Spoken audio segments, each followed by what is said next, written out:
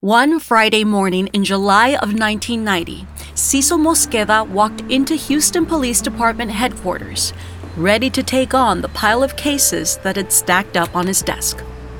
But there wouldn't be time for old cases today. Because of the Chicano Squad's rotation, the next homicide that came in that required a Spanish-speaking detective would be his. As he got closer to his desk on the third floor, though, he could feel all eyes on him. A young woman's brutalized body had been found overnight. I remember some of the cases that really hit me real bad, real hard, are the female cases. They're real hard. Norma Torres had been raped and smothered with a pillow and left for dead inside her apartment. White homicide detectives had initially been called out. They made this scene and they say, well, there are a lot of Spanish speakers live out there and we can't communicate and we're going to pass it over to the Chicano Squad because it's a Hispanic neighborhood. That was their way of, we don't want the case. No, we can't solve it, but we'll give it to you because it's Hispanic. That's the way it was. Norma Torres was 18, about the same age as Cecil Mosqueda's oldest daughter. Her common-law husband, George Davila, had come home from work on Thursday night and discovered her dead inside their apartment, on the bedroom floor. At first, he might have thought she was sleeping, but she looked awkward and uncomfortable. As he got closer, George realized her wrists were tied together and a pillow was covering her face. He shoved it away, but it was too late. She wasn't breathing. The sliding glass door stood open, and a chair that had been in front of it had been moved over. Clothes were strewn all around, some piled on her chest. Looked like she just got in from the laundromat and brought in her laundry because it was laying around there. So that's how they found her.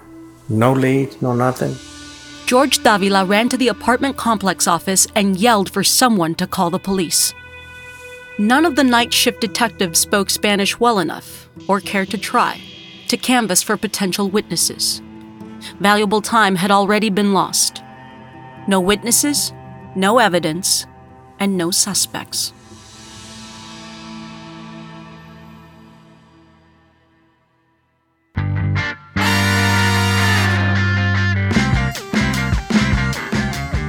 I'm Cristel Alonso. I'm a comedian and activist. And this is a piece of history I can almost guarantee you've never heard before. The story of a young band of Latino police officers thrust into an impossible, unwinnable situation by a police department with their back against the wall. With little training and even fewer resources, they were assigned to solve the city's toughest crimes. From Frequency Machine and the Vox Media Podcast Network, this is Chicano Squad. En esta ciudad hay necesidad, caught in the in-between and swimming upstream.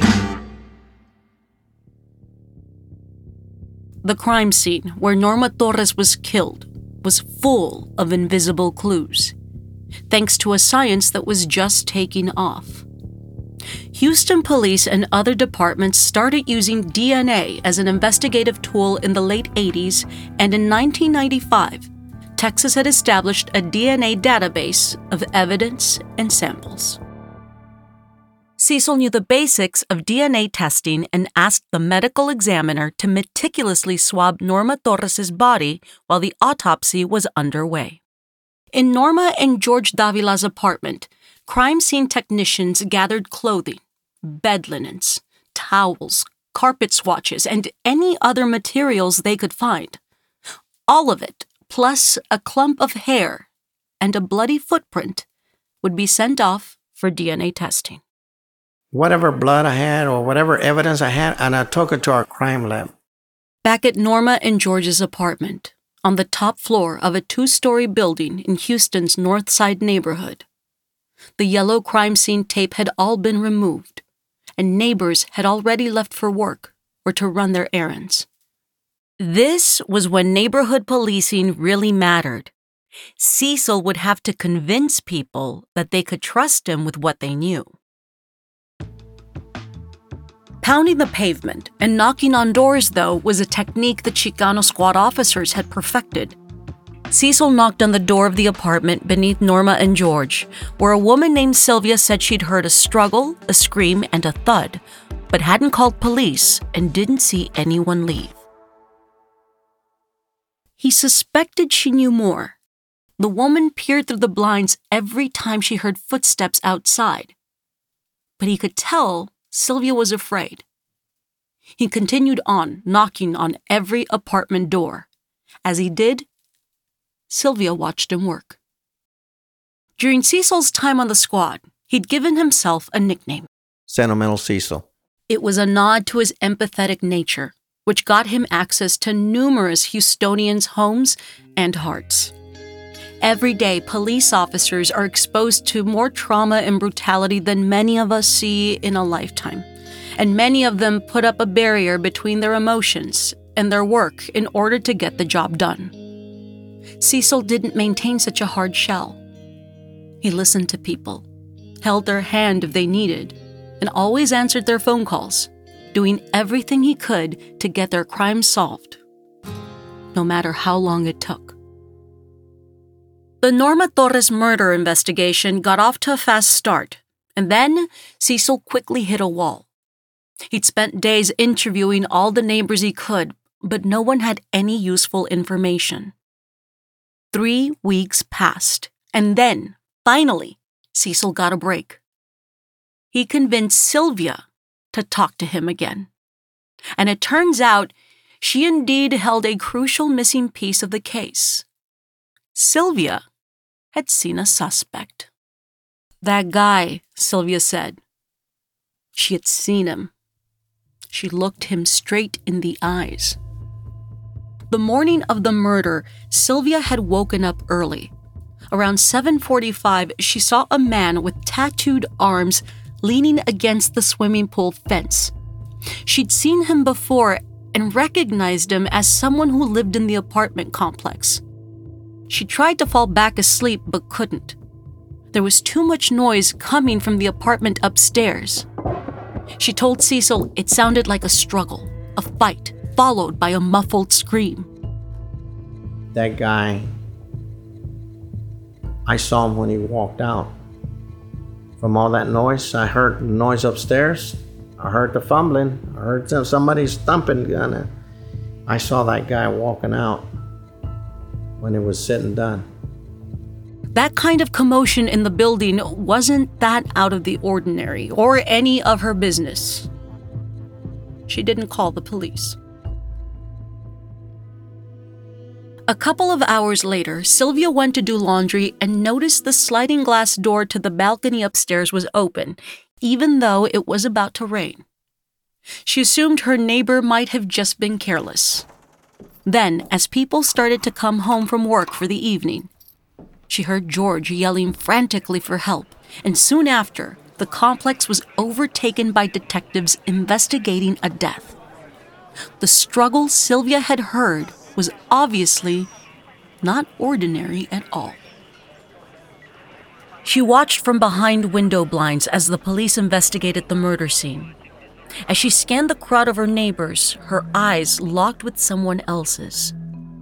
The man she'd seen hours before, leaning against the pool fence.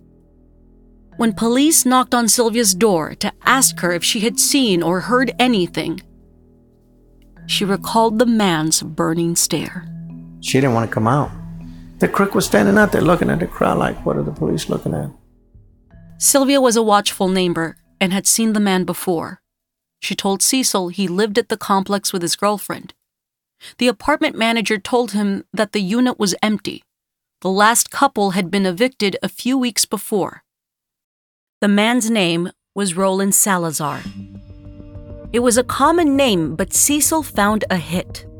Houston police had arrested a Roland Salazar before for robbery, and his fingerprints matched the ones police had lifted from Norma Torres' apartment. There was just one more confirmation Cecil needed. He pulled the man's photograph along with a few others to create a photo lineup, and sure enough, Sylvia picked out Roland Salazar. Are you sure? Yeah, and that guy's been there before. Cecil had enough evidence to bring Roland Salazar in, if he could find him. A month after Norma Torres was killed, Cecil tracked down Salazar's girlfriend, but she moved on her life because the guy wasn't doing anything for her. She told Cecil she hadn't seen Salazar for a month. Cecil didn't buy it, though. Salazar was mean, she said. A volatile person who even beat her up on occasion. She gave Cecil a list of addresses where he might find Salazar. Every couple of days, Cecil swung by, hoping to find his suspect. The thing about it is, in following these kind of leads, you don't have a second chance. You got to think like a crook. One night, Cecil and his second wife were on their way home after a date when Cecil made a detour past one of Roland Salazar's addresses. And she says, well, okay. I said, I'm just going to see if I see anything at this place, because this is where the guy, he might be out there. I knew, I already had a picture of what he looked like. So it's late at night, and I drove by the house, and guess who's standing there? It was Roland Salazar, standing in the driveway, leaning against the front of a car. Cecil's mind raced, and then remembered that he had a passenger in tow. He dropped his wife off at the police station. Cecil called for backup, then raced back to the spot himself, praying that Salazar hadn't sensed something and taken off. Cecil pulled up, and Salazar was still there. And I went back, and I made an arrest on this guy. Cecil knew Salazar was the killer. All the pieces fit. All that was left was a confession. So I had one shot. Him, not knowing that I already know everything about his personal life. Everything, what he was doing, who was he with, why he was there, knew about his girlfriend, where he's been. I knew everything about him. I already had done my homework. The next morning, he pulled Roland Salazar out of his jail cell for an interrogation. For 2 hours, Salazar maintained his innocence, explaining his day away with alibis that couldn't be verified. He told Cecil he would do anything to cooperate in the investigation and even consented to a polygraph test. But twice, when the polygraph machine was hooked up, Salazar refused to participate. Cecil then asked him if he'd submit blood, urine, and hair samples. Salazar agreed. Cecil spent the day giving Roland Salazar coffee, lunch, and anything else he asked for. But throughout it all, of course, he already had his story packed up. He already knew his story backwards and forward. After hours of work, we couldn't break the guy. Couldn't break the guy. Spent many hours interrogating. Couldn't break the guy. Cecil was devastated. After days of interrogating this guy, the guy never broke. And without a confession, Cecil knew the score. He had only one witness. It was a weak person. Didn't actually see him, but saw the guy in the crowd and saw him when he came out. That's not the strong witness. Just puts him there at the scene. See what I'm saying? Cecil was sure he had the right guy, but he didn't have the right evidence to do anything about it. I remember telling the guy, I know it's you. My gut feeling was that, but I didn't have enough proof. I looked him straight in the eye. I'll be back for you. His last hope was the DNA he'd convinced Roland Salazar to submit. And I'm trying to get maybe something to put this guy in there, you know? And the crime lab comes out and tells me, well, nah, we don't have enough identifiers. I don't think that's going to be your guy. The DNA wasn't a match, the HPD crime lab said, and Roland Salazar walked out of the police station a free man. This young lady here was just starting her life, and it was just taken away. And that's the thing that kind of sticks on me, because these are kind of cases that, why did it happen? It had been 20 years since the murder of Jose Campos Torres, which led in part to the formation of the Chicano Squad. When the squad was first formed, it was in response to the abysmal relationship between the nearly all-white HPD and the exploding Latino population, and the rising murder rate in those neighborhoods. murders that went almost entirely unsolved. By the end of 1997, the average national homicide clearance rate was 66%. That same year, though, the Chicano Squad solved 39 of the 43 cases on their desks, a 91% case clearance rate, nearly unheard of. Adrian Garcia was an officer with HPD and is now a county commissioner. These guys consistently had the best clearance rates in the division, and yet they had a harder population to contend with. I mean, people who didn't speak the language, obviously the same issues we face today, afraid of authority.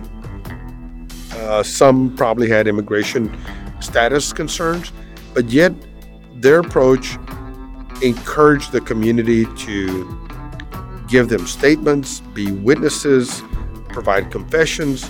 They had a culturally competent approach. In April of 1998, Captain Richard Holland nominated the Chicano Squad for the Esteemed Unit Citation Award. In his nomination letter, Captain Holland praised their high clearance rate, challenging caseload, and their success in chipping away at HPD's negative reputation among communities of color. A unit citation would mean the department would officially commend and publicly thank the Chicano Squad's lieutenant, sergeants, and 10 officers. But despite the captain's glowing reports and statistics, the decision was placed on hold again and again. The HPD Awards Committee, it seemed, didn't agree that the squad met the unit citation award criteria. But even if HPD didn't acknowledge the squad's success, others did. The National Latino Peace Officers Association Texas State Chapter invited Houston Police Chief Clarence Bradford to its convention in September of 1998, where the squad would be receiving the National Recognition Award. It was something to be proud of. Someone was seeing all the hard work they'd put in. But there was always more of that work to be done. So the Chicano Squad, as they always had, kept their noses down and focused on their cases. 13 years passed. It was now 2003. All this time, and Cecil still occasionally looked at the picture of Norma Torres he kept on his bulletin board. For years, he held out hope that the evidence he'd meticulously and optimistically collected at the scene would eventually pay off and point irrefutably to Roland Salazar. Periodically, he'd ask other detectives to take a look at the file and see if he missed anything, but each time, all signs pointed to Roland Salazar. Then, Cecil got wind of the work that another homicide detective was doing at HPD, a guy named Boyd Smith. Smith had been going through unsolved cases where DNA had been collected and submitting DNA to the FBI to see if they could find a match in the national database. While it might seem obvious now, this was groundbreaking 20 years ago. I said, now that we got Boyd Smith, Detective Smith, in charge of the DNA, I said, I want to retest it again. Maybe we missed something. Cecil wanted to submit the evidence they'd collected in the Norma Torres case all those years ago to the FBI system. I said, hey, Lieutenant, I said, this case right here, I want to work on it. I want to do the DNA again. I said, maybe they missed something. Cecil's lieutenant agreed to give it a shot. Cecil headed for Boyd's desk. And then we hear a gunshot. A gunshot. Inside police headquarters. Everyone froze. One officer was leaving a voicemail at the time. "God dang," he said in the recorded message, and then turned around in his chair. Oh my God. He shot himself. Boyd Smith had committed suicide. Boyd Smith's glasses laid on the carpeted floor near his chair. His body was slumped against the window. The officer who was leaving the voicemail ran to Smith, dragged the 61-year-old man's body away from the window, and started to administer CPR. Just as Cecil was about to ask Boyd Smith to reopen the Norma Torres case and retest the evidence, Smith was gone. Then we find out that we had issues in our crime lab, that some of the crime people that were in our crime lab got fired off and run off. Turns out, Boyd Smith's death was only a sliver of HPD's crime lab problems. The year before, local news reporters exposed a slew of problems at the lab. Evidence had been mismanaged, poorly stored, badly analyzed for years, and the lab itself was understaffed and underfunded. After an audit confirmed the bad press, the crime lab was shuttered. I didn't know where to go to. So the case stops there. Cecil tacked the newspaper clipping with Norma Torres' picture on it back up on his corkboard. As the injustice in Norma Torres' case ate away at Cecil, the Chicano squad was about to confront their own injustice. That's after the break.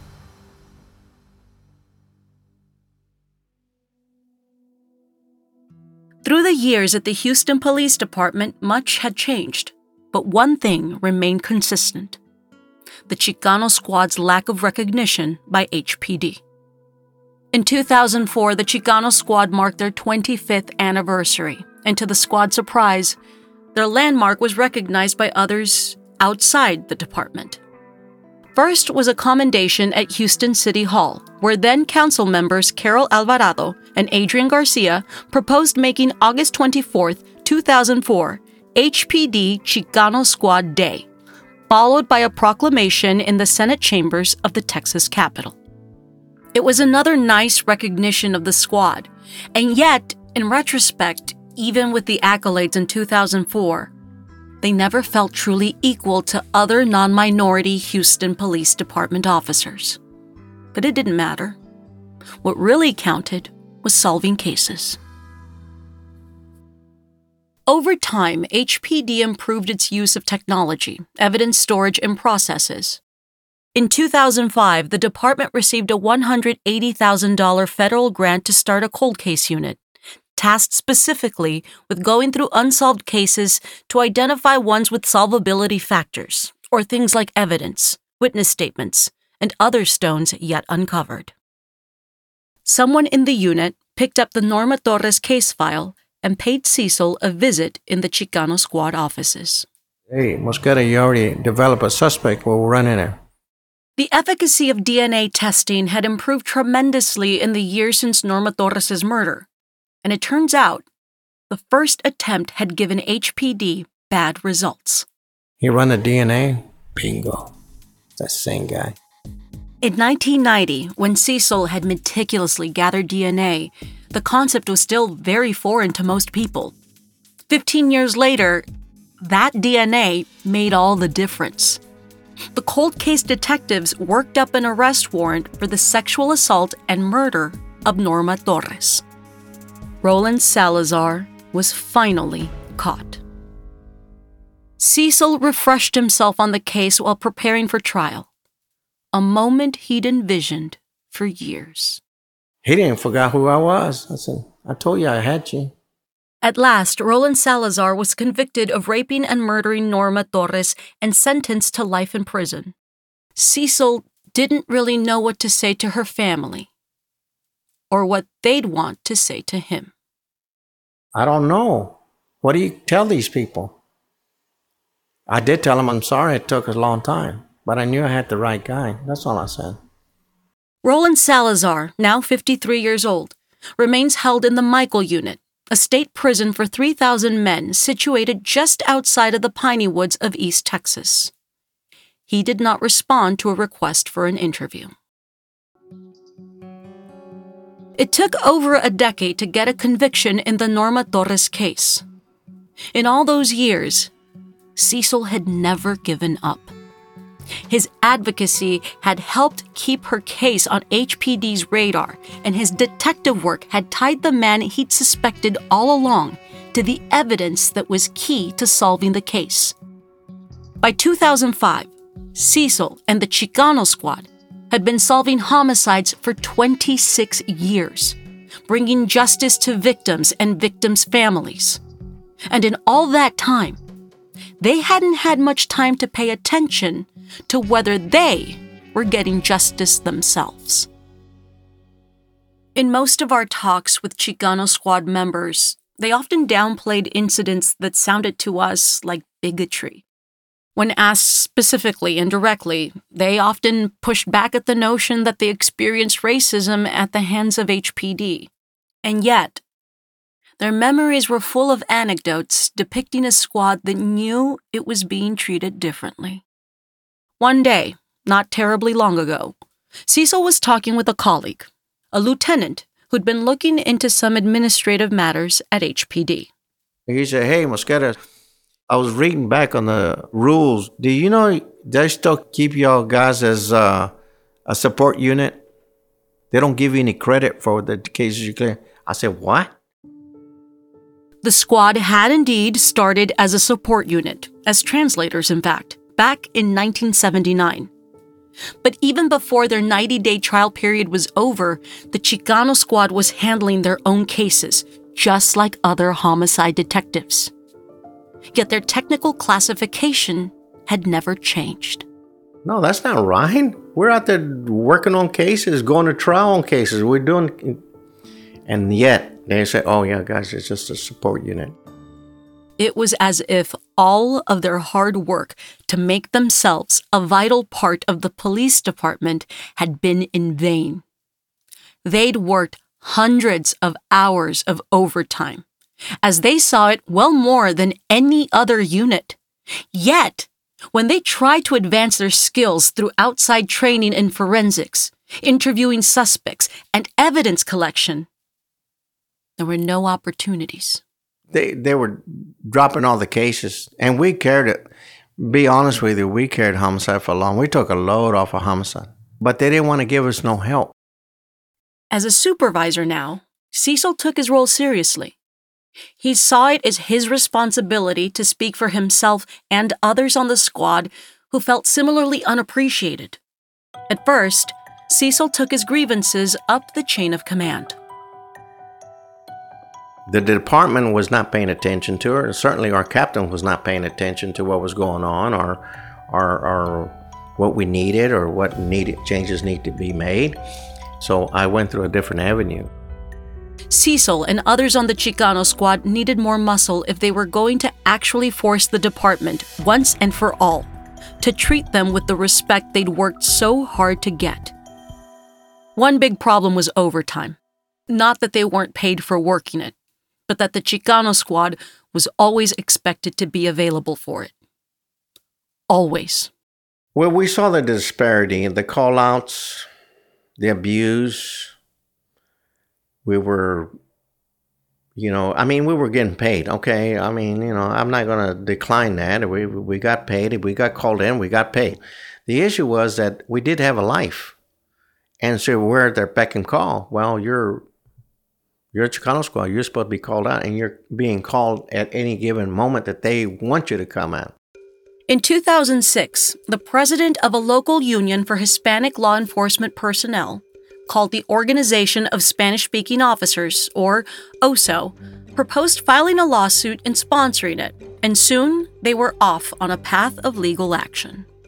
They were going to file a complaint with the Equal Employment Opportunity Commission, where anyone can submit a complaint that they are being treated unfairly at work because of their race, color, religion, sex, national origin, disability, age, or genetic information. They weren't the only Latinos at HPD with stories of bias and discrimination, and soon, the Chicano Squad's complaints grew to include other officers' complaints too. The case was eventually filed under the names of a Latino father and son duo. On the plus side, there might be strength in numbers. However, as the number of plaintiffs ballooned, the complaint became less about the Chicano Squad's grievances and more broad in scope. Just before Christmas in 2007, the lawsuit and EEOC complaint were filed with the Department of Justice, listing 23 complainants, including 10 members of the Chicano Squad. I took it upon myself. Now, I was a supervisor. That didn't go well with the department. I know I became a target at that time. I became a target. There's no doubt in my mind. Once I filed that, you don't bite the hand that feeds you. Once I did that, there was a lot of people upset because the whole complaint went to the Department of Justice, too. The city, upon getting notice of the complaint, started an investigation of their own. Craig Farrell, a former police officer, was the department's lawyer at the time and represented the city in the lawsuit. My memory is it was kind of a shotgun blast type complaint. There was several different things that were alleged. I was in charge of kind of getting our response ready. And first thing we do is we wanted to investigate it. We take all of those complaints serious. And so we got the complaint. We immediately wanted to dig in to determine was there merit to it. Adrian Garcia, a retired policeman who'd been elected to the Houston City Council in 2003, told his peers on council that there undoubtedly was, from his vantage point. Obviously, in lawsuits of this nature, city council or government in general is going to be defensive. They're going to protect their interest. But I let it be known that I had too much knowledge about this case, that I understood what these officers had gone through. And having represented other Hispanic officers and other causes similar to the Chicano Squad, I made sure that the mayor would understand that these are not just disgruntled employees.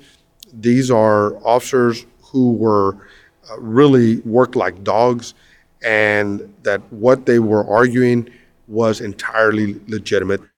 Craig Farrell does not believe the squad's legal argument had merit. Sure, there may have been incidents that could have been handled better, but that happened to everyone in the department, regardless of race, he says. Not everyone who doesn't get an assignment or get the promotion or get whatever it is that they're wanting is being discriminated against. They just didn't get it. They weren't the best.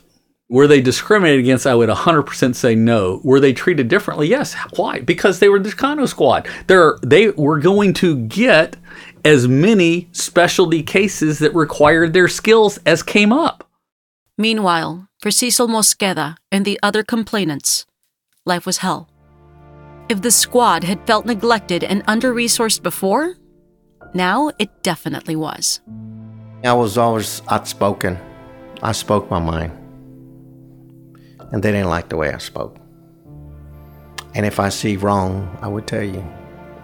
And they didn't like. There was, like one captain told me, he says, hey, they don't like you. The captain told me, he said, why? They just don't like your demeanor, your outlook, or whatever. Jaime Escalante felt the backlash. Years before, he'd hoisted a Mexican flag over his desk. But now, one of his sergeants was telling him that their lieutenant wanted Jaime's flag gone. And I go, okay, but there's a Confederate flag over there. There's a flag from England and another Confederate flag over there. They need to take the flags down before I take mine down. The flag stayed up, except Jaime's, the Mexican flag, which somehow kept ending up on the floor of the office. The Chicano Squad as a whole felt like they were being punished, it seemed. They weren't allowed to use take-home cars like they had before, so if they had to come in for a scene at night, the detectives first had to come to the office to check out a car. The cars that were assigned to the squad, Jaime told the chief, were falling apart. Narcotics and vice squads had fancy flip cell phones, but meanwhile, homicide officers barely had working pagers. Even worse, Cecil had heard that their captain wanted to abolish the night shift, so day shift officers would go back to taking rotations once more, working inconsistent schedules the veteran officers like themselves were typically immune from. They'd already put in that time and proven themselves. I said, I got a life to live too. I don't want to be called out during the middle of the night after I work the day shift. Meanwhile, the city of Houston's legal team fought the discrimination complaint hard, and the OSO lawyers couldn't keep up. OSO hired a new legal team, but as Jaime remembers it, they wanted more money. Pretty much everything fell apart because, who's going to donate money. The OSO organization doesn't have that much money. In the homicide office, the Chicano squad's workload lightened to a trickle, which was unusual for the group of officers used to working twice as hard as anyone else. It's hard to say exactly why they weren't called out as much as before, but to the squad, it felt like they were being iced out. It was never about the money. We weren't looking for money. We just wanted changes. But in 2010, with Cecil and the other complainants out of money, all parties agreed to dismiss the case. The lawsuit kind of went away. The city managed to quash it and didn't go anywhere. After the case fizzled out, the officer who was the named party in the original complaint was demoted and accused HPD of retaliation. That case was eventually appealed all the way to the U.S. Supreme Court, which declined to hear the case and let a lower court's decision stand that sided with the officer, forcing the city to pay $150,000 in damages. But the Chicano squad did not get the justice they were seeking. In fact, it kind of backfired on us a little bit, and that's why the squad started disbanding. Their era was coming to an end, the Chicano squad officers were told.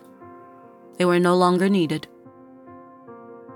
Back in 1979, when the Chicano squad was created, there were only a few Spanish-speaking officers in town, but by 2010, there were more than 900. We felt that we had already accomplished what we set out to do. What we set out to do is to stabilize the Houston law enforcement with the community back again, to build that confidence again. And we felt like we had done so much with the community. In 2011, the Houston police officers who were once a part of the Chicano squad could be found dispersed throughout various units.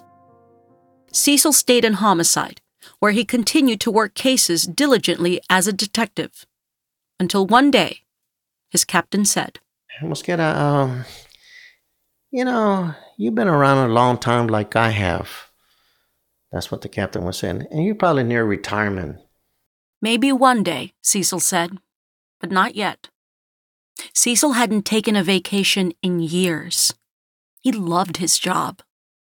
He wasn't quite ready to walk away, but Cecil's captain told him that a complaint had been filed against him for violating policies in an investigation.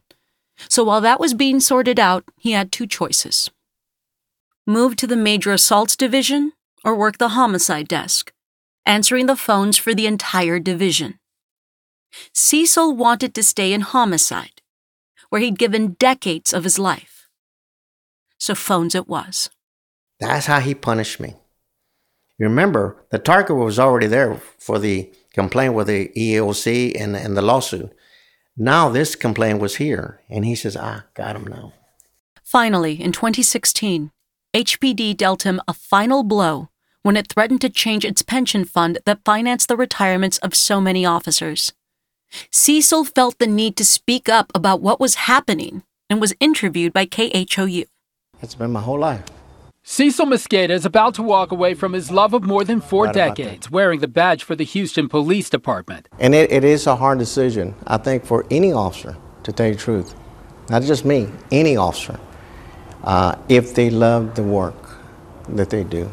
Mosqueda's work includes his service on HPD's Chicano squad formed after the Moody Park riots. He spent the last 37 years as a homicide detective and decided to leave now out of fear of losing some of his pension benefits. That had something to do with it, but I know as I leave the department that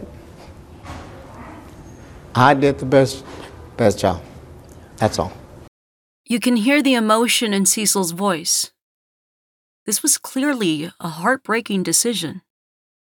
To him, it felt like HPD no longer cared about him. All that knowledge I had, let it go. That experience I had, let it go. Did the department say, hey, Cecil, we like what you got. Can we get you as a trainer in the police academy and train these guys how to be? Let it go. In 2016, after 42 years and 7 months on the force, after barely making it out of the academy, becoming one of the founding members of the Chicano squad, hundreds of homicides solved, Cecil Mosqueda finally retired. In the end, there weren't any medals or celebrations. He didn't get a gold watch. Cecil walked away without pomp and circumstance, much the same way he had joined HPD years earlier. I got real emotion because that was my whole livelihood. That was my family there, the police department. And when you go, it's like I tell people, I said, the scale was up to 95, 100 miles an hour, and then all of a sudden you get down, go to zero. But there was one upside to retirement. It finally allowed Cecil the opportunity to begin to mend his personal relationships. But it wasn't easy. He'd missed most of his daughter's milestones as they'd grown up. Birthdays, recitals, holidays. Now, one of his daughters even was a parent herself. Cecil hoped it wasn't too late. From that hot August day in 1979, when the Chicano Squad first walked into the dusty, cramped room with the single table and solitary typewriter, all the way to 2016, Cecil and the rest of the squad had given everything to their jobs. They'd sacrificed so much along the way. Marriages, relationships with children, sleep. They'd done it all with fewer resources and larger caseloads than other units. And they'd done it for the victims that, before the squad had come along, were often forgotten by police. In August of 2010, the Houston Police Department opened a sparkly new Houston Police Museum at 1200 Walker, the new police headquarters. A helicopter hangs from the ceiling, soaring over old patrol cars, and display cases showing off old uniforms, badges, weapons, and photos, and write-ups of police of various ranks whose legacies were remembered heroically by HPD. In the entire museum, there was no mention of the Chicano Squad. They were omitted from the official HPD story.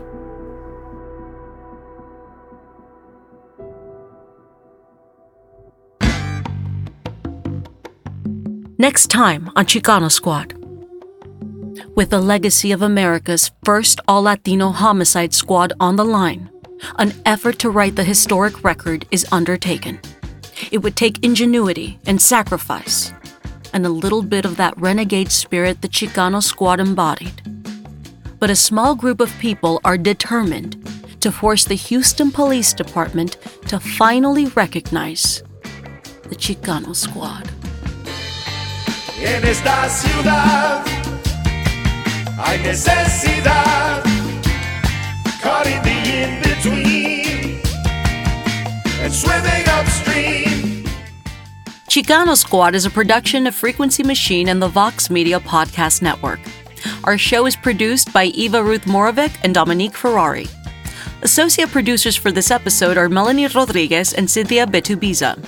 Our show was written by Eva Ruth Moravec and edited by Nishat Kurwa and Stacy Book. Engineering and sound design from Brandon McFarlane. Our theme music was composed by The Amazing Brownout. Fact-checking by Charlotte Silver. Chicano Squad is executive produced by Nishat Kurwa for Vox Media and Stacy Book, Dominique Ferrari, and Avi Glijansky for Frequency Machine. I'm Cristela Alonso. If you like this episode and think this story is important, then you obviously have great taste. And one of the best ways to support us is to share it with your family and friends wherever you listen to podcasts. It's also important to share to ensure that stories like these keep getting told.